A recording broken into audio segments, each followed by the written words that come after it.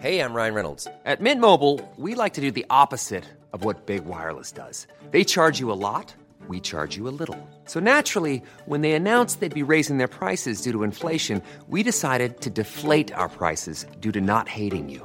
That's right. We're cutting the price of Mint Unlimited from $30 a month to just $15 a month. Give it a try at mintmobile.com/switch. $45 up front for 3 months plus taxes and fees. Promo rate for new customers for limited time. Unlimited more than 40 gigabytes per month. Slows full terms at mintmobile.com. Hello, producer Jonah here. And just a reminder that after the guests have gone, the conversation continues on our Twitter, Insta, and Facebook communities. And we'd love to hear your thoughts on this week's topic. Did you think the guests were charitable? Did you have your mind changed? Find us at Principle of Charity on all platforms and be part of the discussion. Enjoy the episode.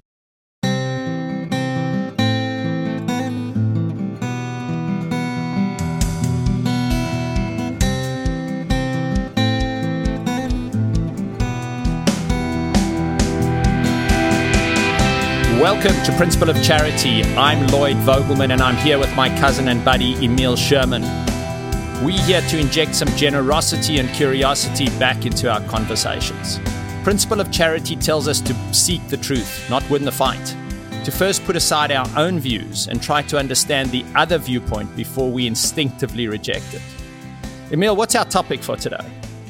Thanks, Lloyd. Our topic today is it okay for storytellers to appropriate stories and characters from other cultures? Now, this is not an abstract topic for me, Lloyd. It's highly personal. I run a film and television production company, so this question is very live in my daily life. It's something I've thought and read a lot about. It's actually hugely complicated with a lot of issues that too often get mashed in together. Now, up until not that long ago, storytellers, whether novelists, screenwriters, directors, playwrights, or any other form really, were encouraged to flex their creative muscles, to look outside themselves and armed with their imagination, inspiration, as well as hopefully a lot of research, to bring to life characters, stories, and worlds that they didn't inhabit themselves, sometimes worlds that are vastly different to the culture they've grown up in. Now, this act of creative imagination is, when done well, and that's obviously a big caveat, fueled by the profound empathy it takes to breathe life into characters often entirely different from oneself. And this is what has gotten so many storytellers up each morning, that drive to enter into the world of the other. But relatively recently, storytellers have received a huge challenge from many artists and thinkers on the progressive left, a challenge that has now permeated the creative arts. It suggests that entering into other cultures, particularly marginalized ones, and telling stories of their people, drawing on the well of their cultural reservoir, is akin to an act of theft. Now, the critique goes further than the theft, though. It's broad-ranging and includes other challenges, such as if you're from a dominant culture and you're telling stories of people that your culture has historically colonized or oppressed, then you are effectively compounding the oppression, as you are once again taking their voices, silencing them, and imposing your narrative on theirs. Now, there's a question of authenticity as well, which says that you, the writer, are not from their culture. You do not have their lived experience and can never truly represent them except in an inauthentic and often demeaning way. That is, no matter how much research you do, you'll at best create a pale imitation of an authentically voiced story. And at worst, you'll create two-dimensional, dangerously cliched, even racist caricatures. So, even though I work in this industry, or maybe because of it, I find all of this actually quite confusing. There are issues of creativity, of aesthetic merit, of theft, of caricatures, of power and colonization, all competing to control the narrative of who has the right to tell stories, or whether in fact that's even a sensible question to begin with. Now, I'm so excited to have two expert guests here to join us, Lloyd, to unpack all of these issues and hopefully to shed some light. Who are they? Emil, our two guests today are Daniel Browning and James O. Young. Let me start and tell you a little about Daniel first. Daniel is an Aboriginal journalist, radio broadcaster, sound artist, and writer. Currently, Daniel presents The Art Show on Radio National and is the ABC's editor of Indigenous Radio. He is also a former guest editor of ArtLink Indigenous, a contemporary arts journal. Our other guest today, James O. Young, is a professor of philosophy at the University of Victoria in Canada. James specializes in philosophical issues related to the arts and has written several books, including Cultural Appropriation of the Arts. James was elected to the Royal Society of Canada in 2015. Emil, I think what we're going to get from this conversation and here is that both guests share a great sensitivity to culture, to forms of oppression, and to the power of storytelling. But they've come to very different views about cultural appropriation of stories. Daniel is an Indigenous Australian with incredibly articulate views about the dangers of appropriation, whereas James is one of the few academic philosophers to write deeply about the topic. And it's great to have someone with that lens break apart the issues surrounding appropriation. And on that note, Emil, let's bring on the guests.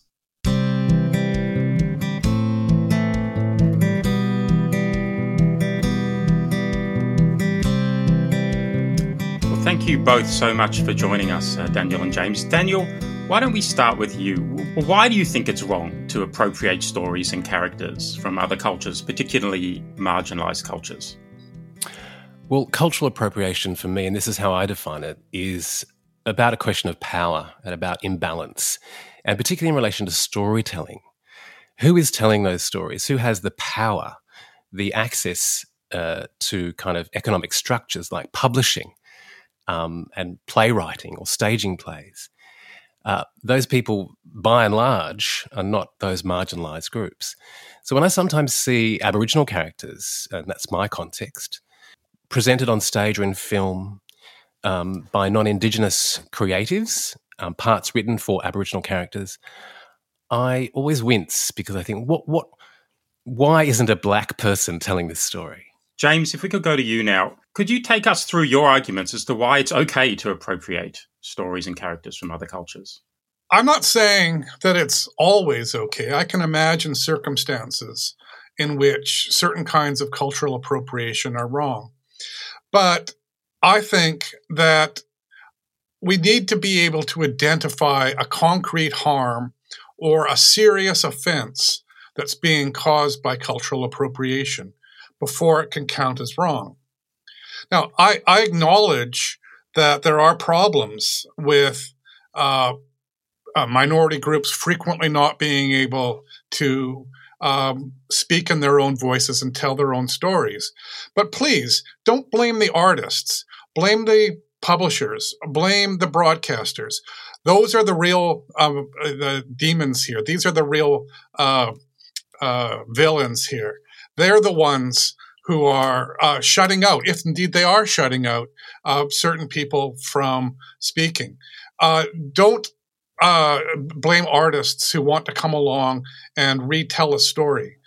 One of the things that I really want to stress here is that stories are always being borrowed. Artists have always borrowed from other artists, across cultures and within cultures. And until recently, this simply hasn't been an issue. And I think that an artificial problem has been created here. Thanks, James. Daniel, you talked about issues of power, cultural appropriation being problematic when there are power imbalances. In our earlier conversation, you talked about colonization as a landscape within which it's problematic to appropriate, obviously, other forms of oppression. But one can also appropriate, from a less dominant culture to a more dominant, or just within cultures that maybe have not much to do with each other. How do you see the broader range of cultural appropriation, and why do you think it's okay to appropriate in a broader sense? Well, I don't think cultural appropriation is inherently, in and of itself, always bad. I go back to those original points about access to power, about harm. I think cultural appropriation really hits when you're talking about some of the most disadvantaged communities in the world, and in relation to here in Australia, to in the Aboriginal context, you are talking about some of the most disadvantaged people in the world, and not being able to tell our stories in our own voices, or feeling inhibited by that is at the crux of that. It's okay to say, publishers and broadcasters are the ones who are causing the harm here. But if an artist didn't kind of strike up and say, I'm going to create an Aboriginal character and I'm going to put this kind of language in his mouth, we wouldn't be having this conversation. I think there are many cases where, non-Indigenous writers represent the stories, the history of Australia. I'm talking in the Australian context here. Sorry, James. It could easily be transposed to anywhere in the world. We're talking about these power imbalances. When I see those characters, as I say, I wince and I think, well, why is this happening? And why is everything available? Why is everything somehow just fair game in the execution of story? And I just don't agree that in that we can position ourselves as people who are authorized to tell stories. Here we talk about this question of cultural authority. I wouldn't even deem to want to tell the story of another Aboriginal person. I was just talking to a publisher today about this question of why there's so little Aboriginal biography. Well, the reason is because we have a sense of there's an unspoken protocol about how you can engage with the life of another person. And that's understood between Aboriginal people. We clearly have a sense of, no, I've crossed a line here. I can't do this because of the perceived harm it may cause, but because I just don't have the authority to tell this story as it needs to be told. And it seems like we would all agree, and certainly both of you guys would agree, that we need marginalized voices to have greater access to the platform, to greater access to telling their stories. That is a absolute common ground. The sort of next level question is, does it necessarily follow, Daniel, that other people shouldn't have the ability to tell stories set in marginalized cultures or with marginalized characters? Do we need that next level of prohibition? We don't even talk in terms of prohibition, because this is not a crime. No one's going to prosecute this in a court of law. Discouragement do we need the next level of discouragement? Emil, people will do it anyway, and it's always happened, as James quite correctly points out. This is kind of, I wouldn't even call it an exchange, because when we're talking about power, Aboriginal people haven't been writing the stories of white people. So there hasn't always been exchange. You talk about this free flow of ideas. Well, no, Aboriginal people didn't have that kind of access to power, but to courts of law. Should they be free to tell all stories? Absolutely, they should. But we would tend to talk about experiences that we've had ourselves. We're not at a point in Australian history, or I think in many global cultures, where that there is a free exchange. We live in a dominant culture which is predicated upon Western ideas and Western beliefs, and that's just a fact. At a point in which there is exchange, if we were fortunate enough to get to that point, would you feel like cultural appropriation could be open to accommodate that? Or there's something inherent in the act of sort of appropriating and entering into the world of the other, which is problematic, a form of theft in and of itself? At this point in history, yes, I would say that is absolutely correct, that we can't go there because we haven't reached that kind of common ground yet. Right. And I would say that's probably true in Canada. I would assume in the United States, in other Indigenous settler colonial societies where we haven't quite reached that moment, where there is the capacity, the possibility of true exchange. And what about with cultures, Daniel, that maybe have had the opportunity? I'm thinking, say a Croatian writer wants to tell a story set in Venezuela. I'm just making up these countries because they're countries I know the least about. Or a French person or a Japanese person wants to write a story that's set in Indigenous Australia. Or an Italian Australian wants to tell a story that draws on Japanese culture and history. I understand your views about the Indigenous voices who've been particularly excluded and isolated, but thinking more broadly about cultural appropriation and just different cultures which may have power dynamics in there in some form, but maybe not as overtly. Is it problematic? Is it an act of theft in a sense? It's always specific. It's always context-based for me. This question of appropriation has to do with power. For me, it's absolutely critical. If there's no harm, appropriation can happen, then there's no one to kind of disagree with it. So I'm talking about those specific examples where there are people who are harmed by appropriation. We can't talk about it in general terms because there may be no harm that arises from appropriation, in which case, well, what are we arguing about? If no one's harmed by it, then to me it is appropriation. But is it cultural appropriation? And if there's mutual benefit and society is enriched and global culture is enriched, I don't have a problem with it. I'm only talking about it in relation to power dynamics and to the idea that cultural appropriation, which I believe is where it perpetuates colonialism. And in the Australian context, you can see that happening almost on the daily. It's and that's where I wish art obviously precedes culture in many ways. What happens in the artistic realm comes ahead of the political, yeah, and that's a space where we collectively imagine the world as we would like it to be, or we remember the past. Those excursions into imagination are profoundly important. They enrich global culture, but without a sense of harm and a sense of a power imbalance. For me, a cultural appropriation in and of itself isn't bad. It's something to sometimes, in some cases, to celebrate.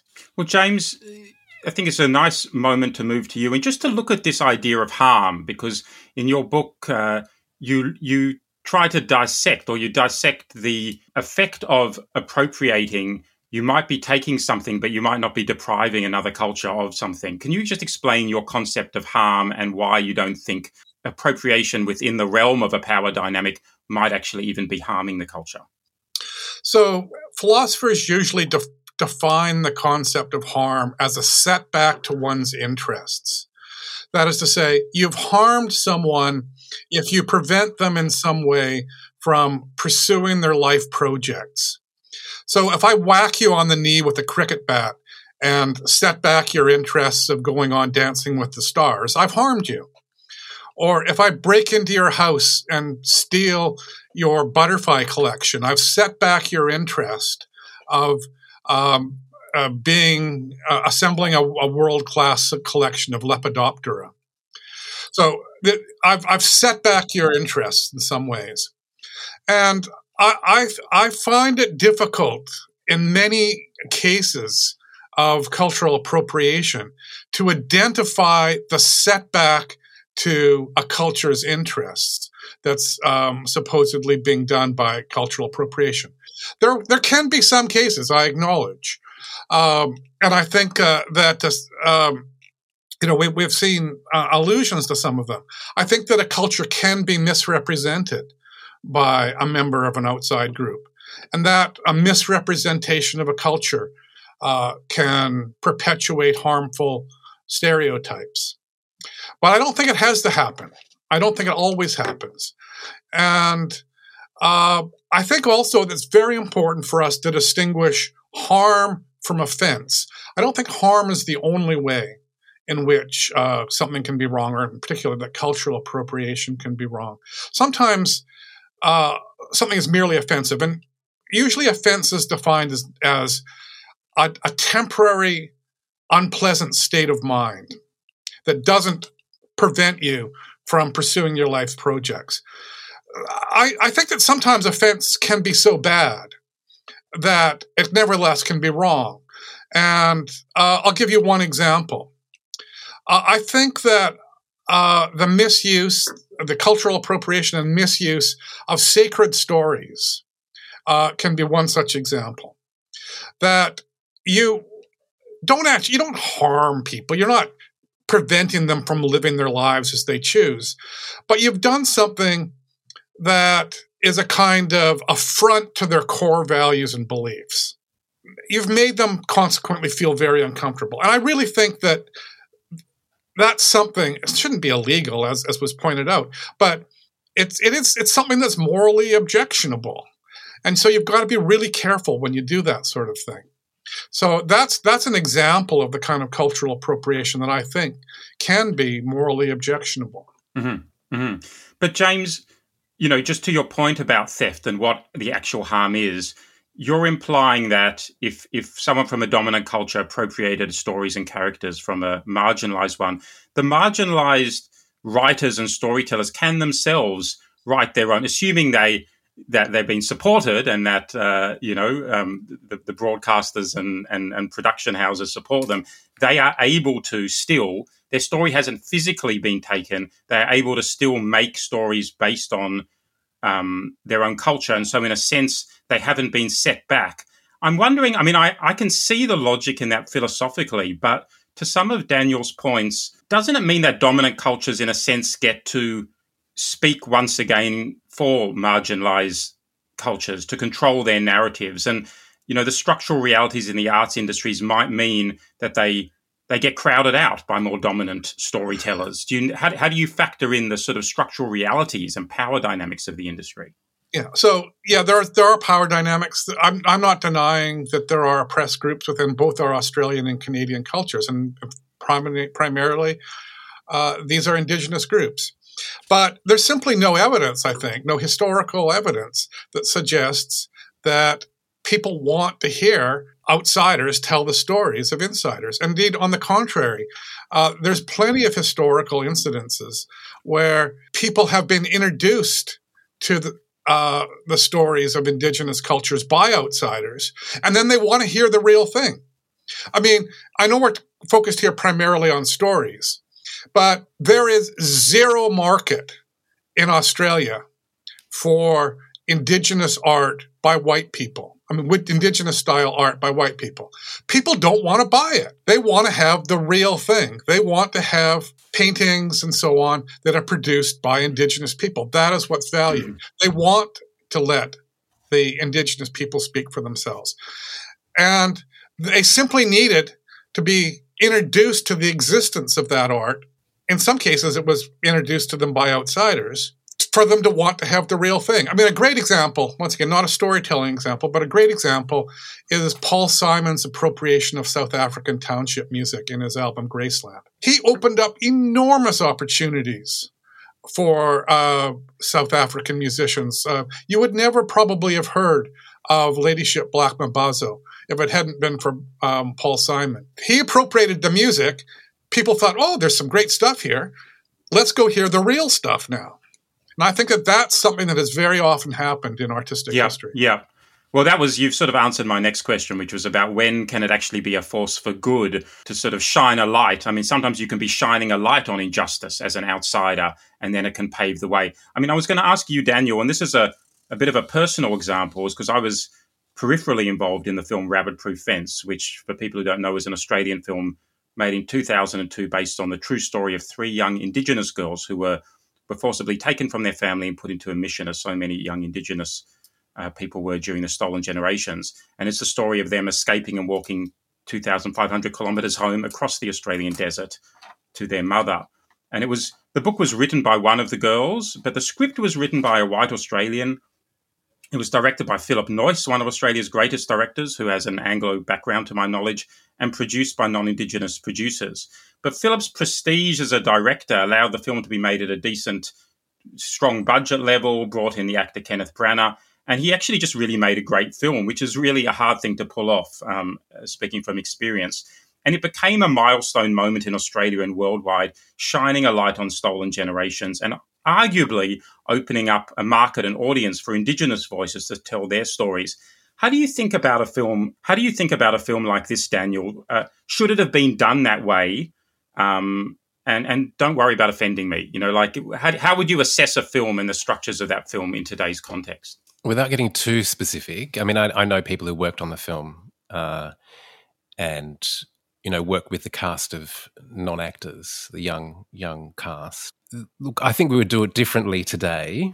I don't deny it opened a window onto a very dark history. The point I would come back to is that when white fellas, as we call them, tell these stories, there's instant cachet. There's an appeal to a kind of storytelling that the general audience, that is other white fellas, people who are going to buy a movie ticket or go and see a film like this, understand. If you go back to the source of the story, and that is Doris Pilkington's memoir, I think it was called Caprice's Daughter, and then it became Follow the Rabbit Proof Fence, and then the Rabbit Proof Fence is what it was on the film. without that primary source material, Philip Noyce wouldn't have had a film to make. Kenneth Branagh wouldn't have been able to act come to Australia and act the part of A.O. Neville, the administrator, the Mr. Devil in the film. So without that, it would have been. It came from a good place, right? It came from the original storytelling by a black person who'd experienced this. Without that, it would have been a film that you wouldn't undertake.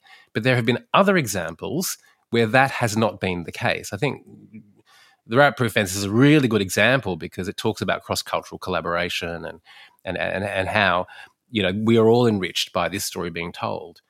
And I wouldn't disagree that it's a very good example, but there are other examples which aren't as good and don't come from a source within the culture.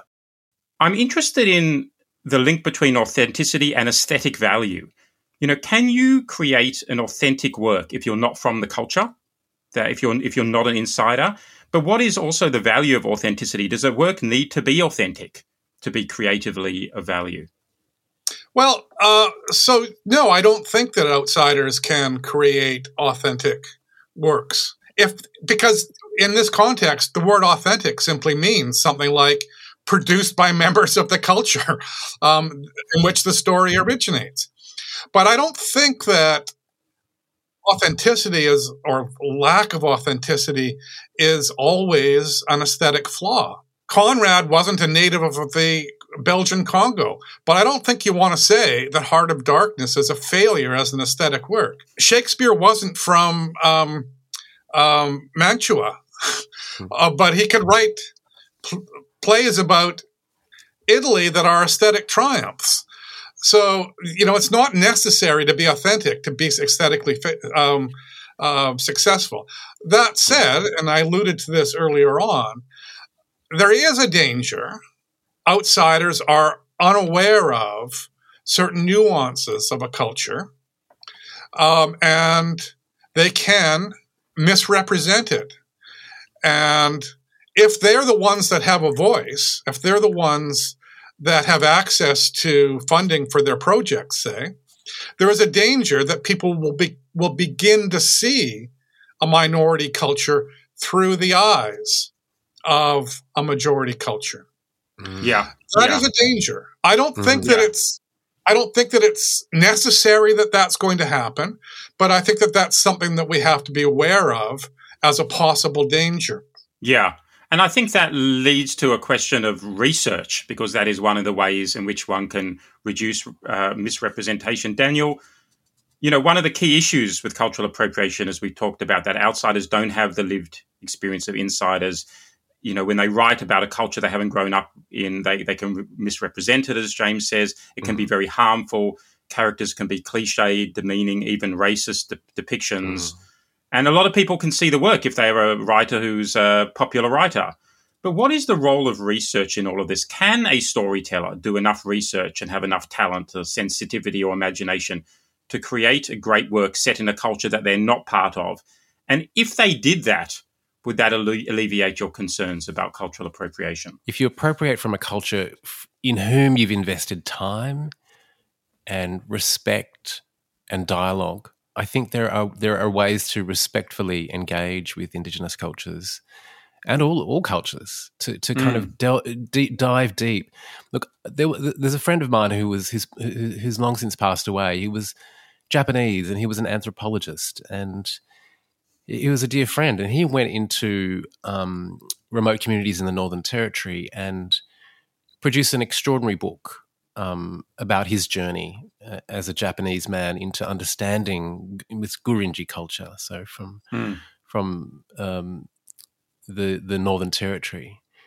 And I would never say don't attempt that work, because that creates incredible bridges. The work was translated, I think, into Japanese. You know, it's an amazing story told from a Japanese perspective about someone entering another culture and trying to understand and exploring the complexity and the richness and the diversity of that culture in relation to his own. A profoundly moving book about this whole experience of telling the story responsibly, about engaging and about researching and really sitting down. In blackfella culture, it's really sitting down with people. It's like, you may not get your story, but you sit here for 2 days while we do this, and I'll slowly let you in. I'll slowly introduce these themes. I'll slowly introduce. You're not going to get something on the first day. We might take weeks or months. And that's the essence there's a of real research, shortage. isn't There's it? a real shortage of people who are willing to do that. They're quite quick to write an Aboriginal character and yet not, and then say, on the other hand, oh, I've never met an Aboriginal person, or oh, the Aboriginal people I've met, they weren't like my characters, or I've got Aboriginal friends. Well, spend more time with it, like really engage with it. So research, in a deeper sense, is a potential salve if it's done in the right spirit. Can I just jump in here with one example of somebody who did do the research? I'm not sure it's one that's familiar to you, but there's an American mystery writer named Tony Hillerman, who wrote a long series of murder mysteries, mystery novels set among the Navajo of the American Southwest. The Navajo thought these were fabulous novels. And in fact, they gave him an award, a special award, Friend of the Navajo People, because they thought that this was a well-researched series of novels that had presented their culture in an accurate way. They didn't have a problem with it. It was cultural appropriation, but they didn't have a problem with it because he had done the work. And this is one of the arguments used with amongst people who have issues around this, that, writers and storytellers get up every day trying to imagine other worlds, other lives. And at best, it's a profound act of not just creativity, but empathy.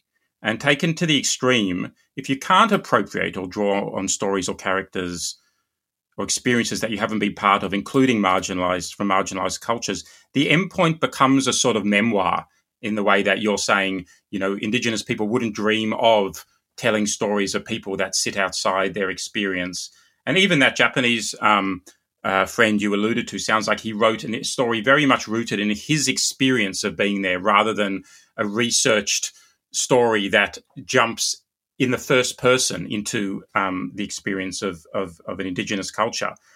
But because a storyteller is always, in a sense, appropriating, drawing on and imagining lives they haven't lived and building worlds through research and imagination, I guess I'm wondering, even if it is a form of theft, is the cure potentially worse than the poison? To be left in a world that might discourage acts of creative empathy, which lie at the heart of writing lives that aren't our own. Well, of course, I would agree that I don't want to inhibit or discourage anyone from understanding another culture. Absolutely not. If your work is about exploring that culture and you do the research and you show. So is it about better appropriation? Is that what we're talking about? We want. How about respect? How about respect and dialogue, engagement, with those cultures? You immerse yourself, as my Japanese friend did in attempting to kind of tell that story. Don't become part of the culture because you can't, but really spend time with those people. But I guess the issue though, Emil, is that artists often don't. They don't want to do that, or they're just like, oh no, I can imagine this. I know what this is like. I've seen it. I've seen it somewhere, or in which case they're just screens for every other kind of representation of, say, blackfellas. So they can't discern between what is an assumed idea about Aboriginality or Aboriginal people from what they observe. We are all screens, and things reflect through us, and we all have stereotypes. We all have ideas about the world that aren't correct. But to engage in to write a book or to create an artwork. I'm very interested in kind of cultural appropriation in the visual arts, actually.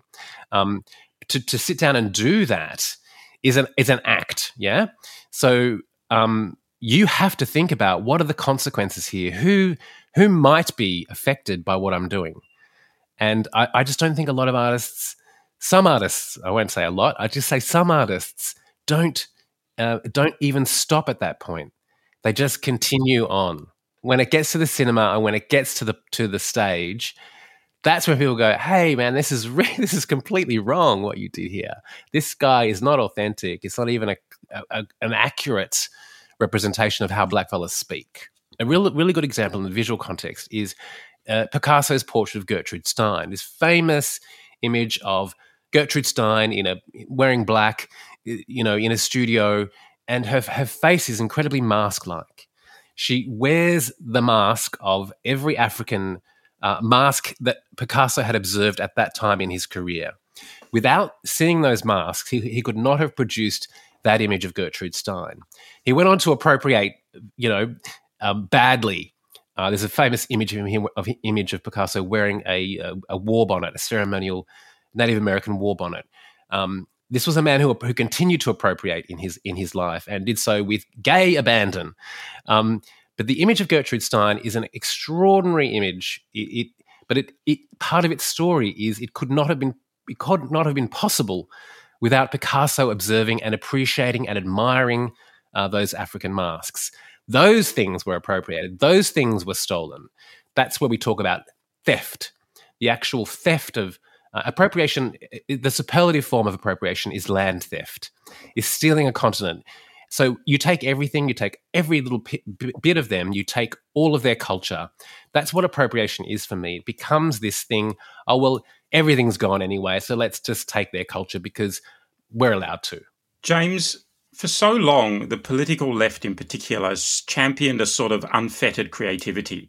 In fact, the more radical the creative act has been, the more of a challenge to oppressive power structures who've historically been the ones to try and censor and limit creativity. But more recently, with this conversation and what's been happening over the last number of years, through this push against cultural appropriation, the progressive left has put this big challenge to the ideal of unfettered creativity, saying it can perpetuate this legacy of colonization that Daniel's talking about, sexism as well, and other forms of oppression. That the question of who has the right and access to tell their story sits within the whole matrix of economic political forces, and that dominant voices can't just take what they want to feed their creative voices in their pockets. How do you see this challenge to this ideal of creativity? And do you find it convincing? Well, I'm deeply, deeply troubled as a man who sits on the left by the fact that it is today people on the left who frequently are the ones who are intolerant of certain kinds of creativity. And I really think that what has happened is that this is just one instance of the so-called culture wars. And these culture wars have been cynically used by our corporate masters and our neoliberal overlords to divide people against each other. The real issue is, as Daniel says, that continents have been stolen, but not only that, whole classes of people, not all of the members of minorities, are being oppressed. And these culture wars over things like cultural appropriation are being used as the shiny object that distracts people from these really important issues. I mean, in the United States, and Canada too, to a lesser extent, people are being shot in the streets for the crime of walking around while black. And we're talking about hoop earrings? Really? This is not a serious debate at some level, right? The serious debate is, how do we end the oppression of the people who are oppressed, not all of them members of minority groups? And my considered opinion is that cultural appropriation is doing almost none of the oppressing. It is being blamed for the oppression to distract people from the real sources of the oppression. Daniel, just looking at the sort of insider-outsider question within cultural appropriation, that, that is the issues around appropriation seem to stem from this distinction between those inside who have lived it, who've got the rights to it, and those outside who don't. But I'm wondering about your thoughts on the outsider perspective or the outsider voice, whether that can actually at times be a positive voice. Now, force. I'm not talking here about fraud, and I think we've all, just to be clear to the listeners, we're talking it's never okay to pretend to be someone you're not, to pretend to be an insider if you're an outsider. But if you acknowledge your outsider status as a writer or storyteller, often outsiders have a vantage point to be able to see things that insiders might find hard to see. Can an outsider sometimes tell a more interesting or insightful story than an insider? It's one of the most interesting points, I think, in this conversation is there is a point at which the outsider can tell a really instructive story, can educate, can, particularly if they're talking to the dominant culture, they can go into a remote community, for example, and really explore the history of that place and tell a respectful story in dialogue with that community. There's absolutely really good examples of where that's happened in the past. It absolutely, the outsider is capable of a kind of objectivity that perhaps within that culture it may be hard to replicate. So I would absolutely agree that there is a sense that sometimes the outsider's voice is one that we need to hear. But I would say in terms of that's where you can get, if those are the only stories, if those are the only interpretations or perspectives that we hear, and that's what we're talking about here in relation to storytelling and cultural appropriation in Australia, is that, and I would assume too in other settler colonial societies, I think there's really good examples of where that only story that comes out is one that is filtered by a non-Indigenous person, a person who went in there and told a great yarn. That community didn't benefit or may have been harmed by their representation. And, cultural appropriation is also, we're also talking here about issues of representation. Who gets to tell the story? So when it's the only story that you know or the only story that you hear and it misrepresents that culture, I have concerns with it. But there are some really good examples of objective storytelling which have benefited us all and have enriched, and James talked about this in relation to the Navajo example. But I'm sure there are Navajo people alive who'd go, well, no, that doesn't really tell that story. Or maybe, there's no one cultural authority that will go, he did a really good job. He really represented the culture as it is. There's always going to be dissenting voices. There's always going to be someone saying, well, no, he didn't. Margaret Mead is a really good example. Going into Samoa and telling stories about, sacred material, sacred cultural business, secret cultural business, and being pilloried for it, So you don't want to be the Margaret Meads of the world, You want to go in there and you want to tell true stories. Don't make up fictions. Tell an honest story, but there are many good examples of that, of objective storytelling. There's a lot of agreement here, more than I actually imagined. That we all want to be in a world where marginalized voices have the microphone. Can I just say though, to James's point about this cultural appropriation being the shiny object that distracts us from the real power imbalances and the actual loss of life, the crime for being black, being killed for being black. That is also writ large in most settler colonial societies. The burden on our communities of premature death, of violence, of substance abuse. There's a whole range of things. What a former Prime Minister used to describe as lifestyle choices. So do you think it can be distracting? The cultural I don't agree it is a shiny object. I think it is a way of understanding those broader systemic issues. It might not be. It might be the one thing that a young person sees and goes, "Oh, Miley Cyrus was twerking, or someone wore hoop earrings, or one of the Kardashians had cornrows." By having that debate, by having that dialogue about like what is ours and what is yours and what can you take and what can't you take, it goes to a question of power and a question of those relationships between the dominant culture and minority cultures, for want of a better term. I think it can still be instructive. I don't think it's a distraction. I think it's important, actually. I think this question of cultural appropriation, when we're talking about arresting power structures, what real power do we as individuals have to arrest those structures, to end systemic racism, to stop black men and women being killed in the streets. This question does lead to all those larger ones. It's only relevant to me because it actually talks about a whole complex of issues. In and of itself, I agree it's a shiny object, but it does give some people a way into understanding the deeper structural and systemic issues. Lloyd, what have you made of all of this? The first headline from James's point to that, authenticity is not always, doesn't have to be there to create some aesthetic contribution. And I thought that was very interesting for me, and giving the example, for example, of Shakespeare in Italy. But on the other hand, when I listen to Daniel, I'm sort of hearing that, well, maybe authenticity is very important if you come from a place where you have frequently been misrepresented. And if you frequently misrepresented, then your starting point on authenticity is not the same. So I'd say that was a big headline for me. The second headline, if we don't write about other people's cultures, are we then not being empathic? Is empathy about getting out of yourself and trying to think about other people? Yeah. Often we think we know ourselves and we think we have got emotional intelligence, but we're often wrong about ourselves. And so even when people are writing about their own cultures, how authentic are they, and are they wrong? Are they always right? Just because they come from that culture.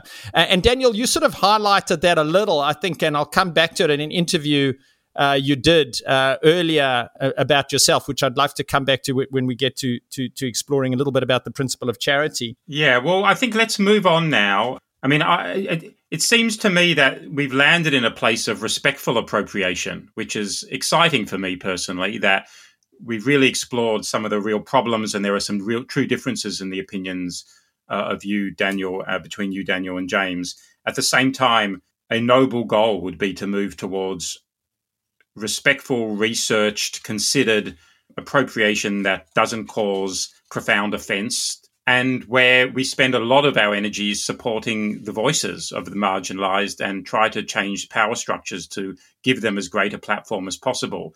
And hopefully one day, if that manages to be achieved, or we go to some way towards it, and I think we are in the arts so much closer to that than we were 5 years ago, I'm just looking at the projects that I have on my slate and who's telling them, then hopefully there'll be more openness to genuine cross-cultural dialogue, which doesn't feel like it sits within the framework of oppression and silencing. Lloyd, over to you.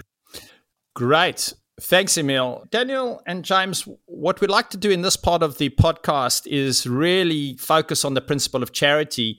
And, as we outline at the beginning, a key dimension of the principle of charity is to seek the truth, not win the fight, but also to try and encourage people to talk to each other. And people, we believe, will talk to each other a lot more if they feel listened to and feel understood.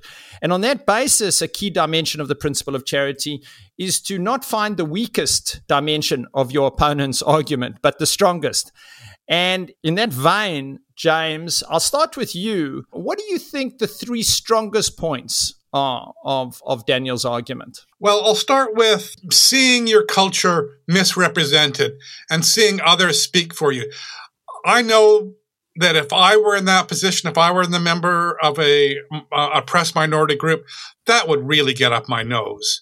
I mean, I would just be infuriated by seeing that. And my heart goes out to people who see that, particularly if they see their culture being misrepresented. I don't think cultures always have to be misrepresented. As you were saying earlier on, Lloyd, the best biography is not always autobiography. But seeing my culture misrepresented by outsiders, I would find that galling beyond belief. Point two would be not feeling respected. Seeing people appropriate things ignorantly and without understanding their significance. Once again, I would find that incredibly galling. And thirdly, and I think this is a crucial point on which we all agree, we need to find ways for all people to be able to express themselves. I see sometimes people complaining about cultural appropriation and focusing on complaining about some people expressing themselves in ways that perhaps we find objectionable. I would prefer the conversation to be more about how do we find ways for members of groups that haven't had opportunities to express themselves to do so. Daniel, what's if you're looking at James through the charity prism and how charitable he has been to your point of view, what do you think? I will go with omission first. What do you think he's left out? Is there any strong points you think he's left out? No. I think that's, from his perspective, they're his points. I would say going to the kind of arguments that he's put today, that we're all enriched by this engagement with other cultures. There are positive examples, very concrete positive examples of what you might call appropriation. We might find another term for it, borrowing or quoting another culture, and that it doesn't always have to be disrespectful. I mean, James has been very clear and very charitable in saying, what are the actual, there are cases of actual harm and misrepresentation. Obviously, I'd very closely agree with him. We're all enriched by these positive exchanges, but I go back to that point of when the exchange actually is an exchange. We're all enriched by that. His points too about authenticity not being necessarily an aesthetic value to which we all subscribe. I think that's actually really important. There's nothing wrong with appropriating or writing an Aboriginal character who everyone knows is inauthentic. Yeah, okay. No one's harmed, because blackfellas go, oh, that guy, he's clearly not really an Aboriginal character. So I think that question of authenticity, about the aesthetic value of authenticity, it's not always shared. We don't commonly believe that authenticity is actually what we're after. We actually sometimes there might be something really interesting happening in the transposition. In trying to interpret another culture or to borrow another culture, you might create something completely new. And that is what happens in art, isn't it? This kind of idea of cross-pollinating or cross-pollinating from another culture and creating something new. That's the Gertrude Stein example, I think. The Picasso painting, I think, is a really good example of where that benefits everyone. Any last a third comment maybe on a strong point from a very strong point is this idea that cultural appropriation is the shiny object. It distracts us from the actual power imbalances and the real cost to human life of those imbalances. I mean, you can't really. I tried to contradict him. But I do think it is a window through which we can observe structural inequality. Okay, fantastic. James, what did Daniel miss out on? I'll stay with omission. Well, I guess the only point that he missed that I think is essential to this debate is this distinction between harm and offense. I think that usually a cultural appropriation is wrong when it's wrong because it's offensive, not because it's causing harm. Now, that's not to say that it doesn't sometimes cause harm. It does sometimes cause harm, as when it perpetuates stereotypes and so on. But I do think that distinction between harm and offense is an important one to bear in mind as we reflect on these issues. James, I'll stay with you again. When you look at your own argument, when you reflect on your book and what you've written, which part of your argument are you the least comfortable with? Which part do you feel the least certain about and more ambiguous about? I think that when I wrote that book, which was now over a dozen years ago, I didn't really grasp, and this is just because of where I am. I'm a white guy from a nice, comfortable middle-class background, about just how much perceived hard feelings there are, just how much people really just don't like to see this. And I don't think it's harm. I think it's offense, right? I think people are feeling disrespected. I think and I guess I would be more sensitive to that if I were to turn around and write that book again. Daniel, how about you? Which part of your argument do you feel less certain about? I don't feel uncertain about it at all. I haven't written a book about cultural appropriation in the arts like James has. Look, I mean, this. I guess I have hardened and I've softened over the years in relation to this question of cultural appropriation. I have found many examples where People have come to me, not Indigenous people, and said, look, can I do this? Can I write this? Can I tell this story? And, my advice, 10 years ago, 15 years ago would have been, no, you just can't, just don't go there. You absolutely can't. You can't tell this story. But now, given this kind of landscape in terms of the arts ecology has shifted, and there is a kind of a rebirth, I suppose, of first-person storytelling in relation to the Indigenous context here in Australia. So there are voices. There are Aboriginal voices, First Nations, Indigenous voices challenging those representations, and so now we're coming to a point where maybe it's possible that whitefellas will tell a respectful story, and that they'll do it in consultation with Indigenous communities, and they may be allowed in. Wanting to, James, move on to you. When you reflect on the way you write or when you speak, are there ways that you think about how you can be more charitable to others? I always try to write in a respectful, dispassionate kind of way about the issues that I'm writing about. I try to make it a point to talk to people who have alternative points of view and to hear what they have to say.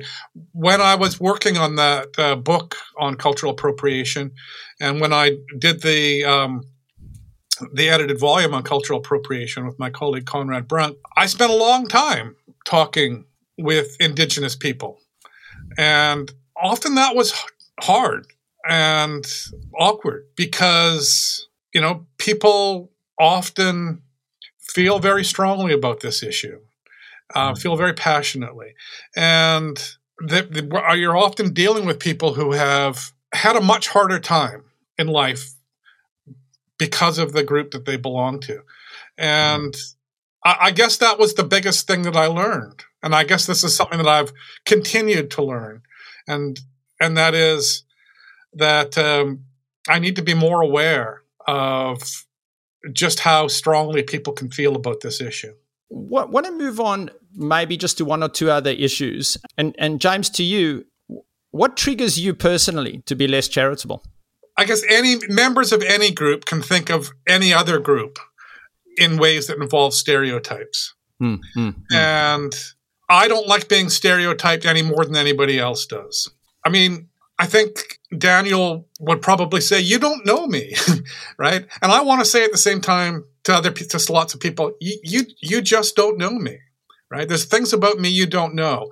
And if you knew them, you probably wouldn't be saying some of the things that you're saying right now. Daniel, how about you? What's the trigger for you where you feel like you instinctively reject without listening? Well, I mean, this issue is triggering. I find it triggering because as I've kind of elucidated, I regard it as a kind of it's the thin end of the wedge. It's it's on the periphery of very broader, much broader discussions about structural inequality and structural violence. But I use this as an example for which people can. It's a window to peer through, But Mick Dodson, who was a commissioner on the National Inquiry into the Forced Removal of Aboriginal Children, the Stolen Generations National Inquiry, he made this point, and that was, if you keep taking, there'll be nothing left.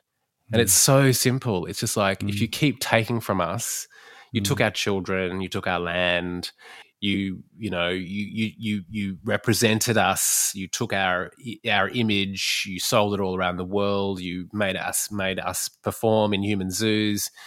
You did all these things, and the last bit we have that we can hold on to, our language, our cultural practices, our beliefs in many cases, you want them too. It's so existential. It's literally an existence when people take things from you. It is embodied. It is embodied. Yeah. It's funny. I have to say the one thing that struck me about the example, James, you were giving about the shiny light and the other issues of economic class and racism. I do think, I think about the sort of activism and human rights issues, particularly in the West in the 70s and 80s, and how, environmental issues were completely ignored. They were just seen as not relevant at all because there were economic and race issues. And yet those issues somewhat are existential. Literally, they can result in existence being depleted or being destroyed. On that note, I am going to end off and thank you both. It's been very enlightening. I've learned a fortune. I understand how emotional this topic can be. So really want to thank you both for your intellectual, spiritual, and emotional effort. And Emil, any last words from you? Yeah, just recognizing how hard it can be to come onto a podcast like this, particularly Daniel, how triggering this topic, as you've said, has been for you, and really appreciate you taking the time to do this. And to you, James, very much as well. Thanks so much. I've really enjoyed it. Thank you. My pleasure. Thanks so much. If you enjoyed the show, we'd love you to leave a review wherever you get your podcasts. It really goes a long way to helping others discover our conversations. You can also find Principle of Charity on social media, where we hope you'll join the discussion. See you soon.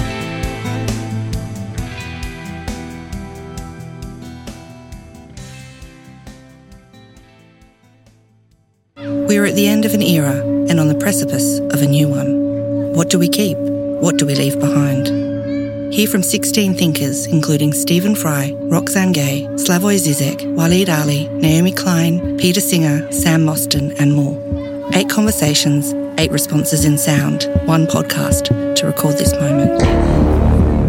Subscribe to the Festival of Dangerous Ideas wherever you find your podcasts, and join us at the in-between. When you make decisions for your company, you look for the no-brainers. And if you have a lot of mailing to do, Stamps.com is the ultimate no-brainer. It streamlines your processes to make your business more efficient, which makes you less busy. Mail checks, invoices, legal documents, and everything you need to keep your business running with Stamps.com. Seamlessly connect with every major marketplace and shopping cart. Schedule package pickups and see your cheapest and fastest shipping options from different carriers, with rates up to 89% off USPS and UPS rates. And with the Stamps.com mobile app, you can take care of mailing and shipping wherever you are. Make the same no-brainer decision as over 1 million other businesses with Stamps.com. Sign up with code PROGRAM for a 4-week trial, plus free postage and a free digital scale. No long-term commitments or contracts. That's Stamps.com. Code PROGRAM.